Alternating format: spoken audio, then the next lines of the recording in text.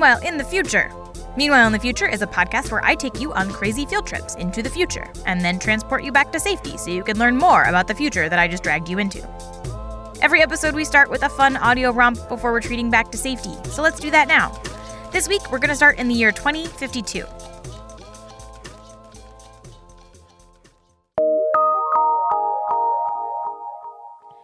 Construction has begun on a set of giant wind turbines on the Antarctic Peninsula, but these probably aren't the kind of turbines you're imagining. The company, Valutek, has developed wind turbines that are airborne, floating in the atmosphere while they harvest energy from the wind. The company plans to get their turbines off the ground next spring. Valutek, the company behind Antarctica's new airborne wind turbines, will launch their set of experimental wind harvesters next week. Representatives from Valutek have refused to disclose any details about their technology, how the energy they harvest will be deployed, or how they plan to deploy the turbines, drawing suspicion from environmental groups.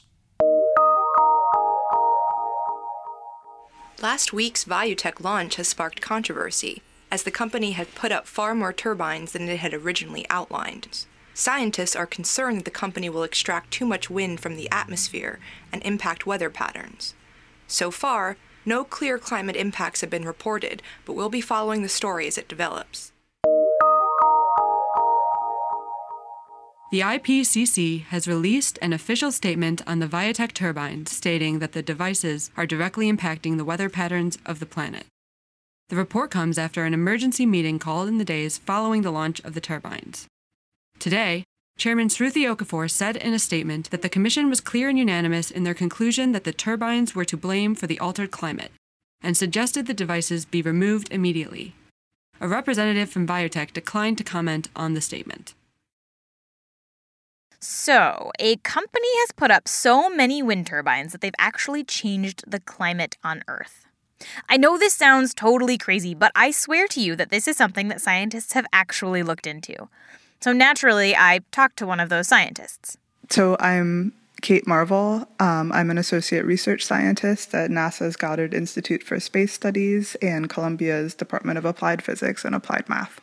Marvel and her team use climate models to look at just how much energy we would have to take out of the atmosphere before we'd start having problems. The good news is that it's a lot of energy. So we found, again, these are rough estimates. We found about 1,800 terawatts is the power. So that's a rate. That's energy per time. So 1,800 terawatts. And for reference, the total global power consumption, if you take electricity and transportation and blah, blah, blah, everything across the entire globe, that's about 18 terawatts. So it's about 100 times more than entire global power consumption right now. In order to get that amount of energy, we're not talking about land-based pinwheel turbines. No. We're talking about turbines that go up into the atmosphere to harness the winds up there. Most, wind turbines that you'd recognize are, on the Earth's surface because that's where it's easy to put them. But winds kind of higher up are more reliable. They're kind of steadier, they're faster, and particularly the jet stream. If you've taken a plane any great distance, the jet stream is fairly reliable. It's basically always there, and there's kind of good reasons to expect that winds there would be, pretty reliable. And so there's been kind of a push lately to say if we put wind turbines on the Earth's surface, we have to deal with sometimes it's windy, sometimes it's not, and we have these intermittency issues and it's not so reliable. So what if we just stick a bunch of flying turbines in the jet stream? And that's kind of crazy, but, crazy ideas sometimes work. And this is a real thing that real companies are working on. So some of them, so I should say I'm not an engineer. I'm completely in the theoretical domain. So anything that actually works in the real world is kind of confusing to me. But it's, some of them are kind of kites. And so they're tethered to the ground by a cable, which also kind of works as, to get the power from up high to down low where we use it. But there's all these different prototype designs. So there's a company called Makani Power, which I think is still in business. Makani Power is indeed still in business. In fact, in 2013, they were acquired by a company that you might have heard of. Do you want to guess? It's Google. And they kind of look like these like big, like inflatable life rafts. And then there's some other companies, like there's some that came out of MIT. So there's a whole bunch of different prototype designs right now. Since the amount of energy that we'd need to take from the winds before causing problems is really, really high, nobody should stop anyone from trying this. Yeah, I mean, the threshold is basically in crazy town. The threshold is hundreds or, tens or hundreds of times more than total global power demand. So I think from a practical standpoint, the takeaway is go for it. Put a bunch of turbines in the jet stream, do what you need to do, and on a global scale, that's not going to have any effect. But since this podcast is all about crazy hypotheticals, let's talk about what would happen if we did take 1,800 terawatts out of the atmosphere. In order to understand what would happen next, we have to understand how the winds work normally. So the kind of really fascinating thing about our atmosphere is it's basically a heat engine. So you've got the fact that, the equator is a lot warmer than the poles, because, you go to the tropics, it's warm. If you go to the Arctic, it's cold. And we know that hot air rises and cold air sinks, right? And so basically what is creating the jet stream is the fact that hot air at the equator is rising. And as it rises, it moves toward the poles. So it rises and then aloft, it's kind of moving toward the North and the South Pole. And eventually it's forced to come back down. And when it comes back down, you get these kind of high pressure regions. And that's where the jet streams come from, basically.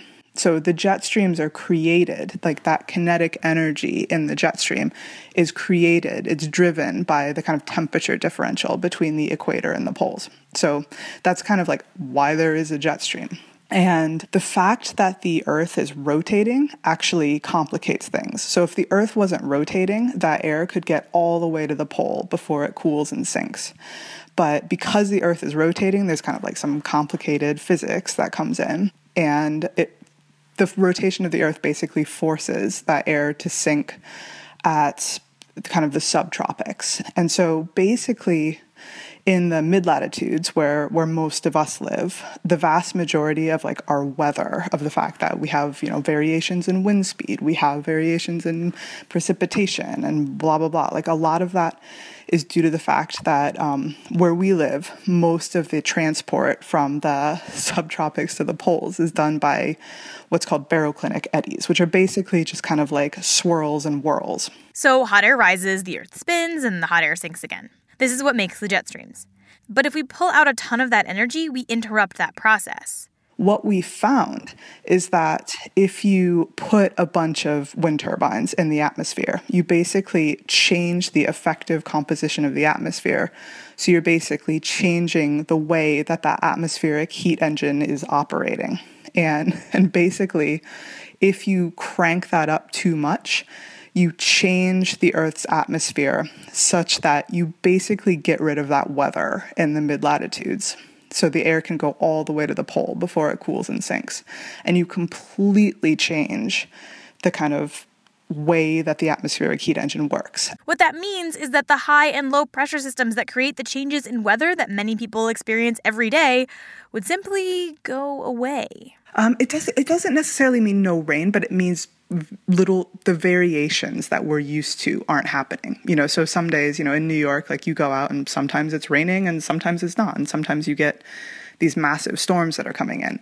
And basically the atmospheric conditions that create those massive storms don't exist anymore. You've taken them away.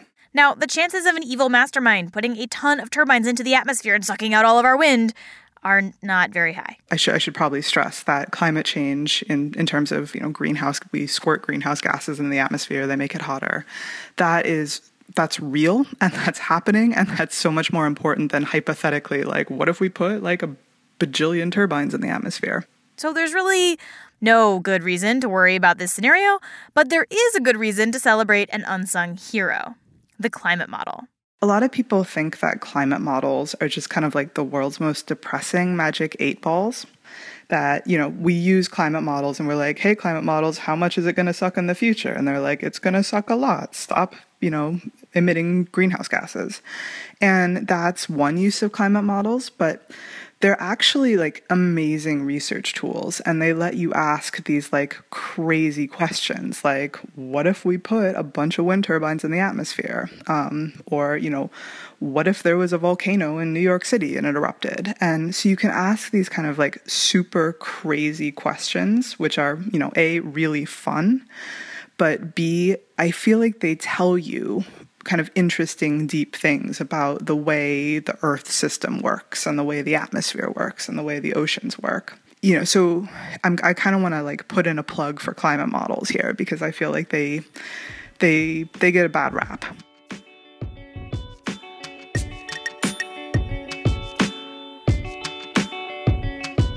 For more about these crazy airborne wind turbine designs, and on the climate models that researchers use to predict what would happen if we abused them, head to Gizmodo.com. Meanwhile in the Future is a podcast from Gizmodo. It's produced by me, Rose Eveleth, with the help of the Gizmodo staff.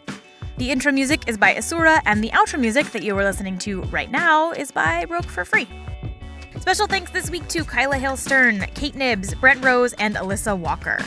If you have ideas for possible futures we should be imagining, we would love to hear them. You can put them in the comments, say hi on Twitter, or send us a note at overthinkingit@gizmodo.com. That's all for this future. Come back next week for a new one.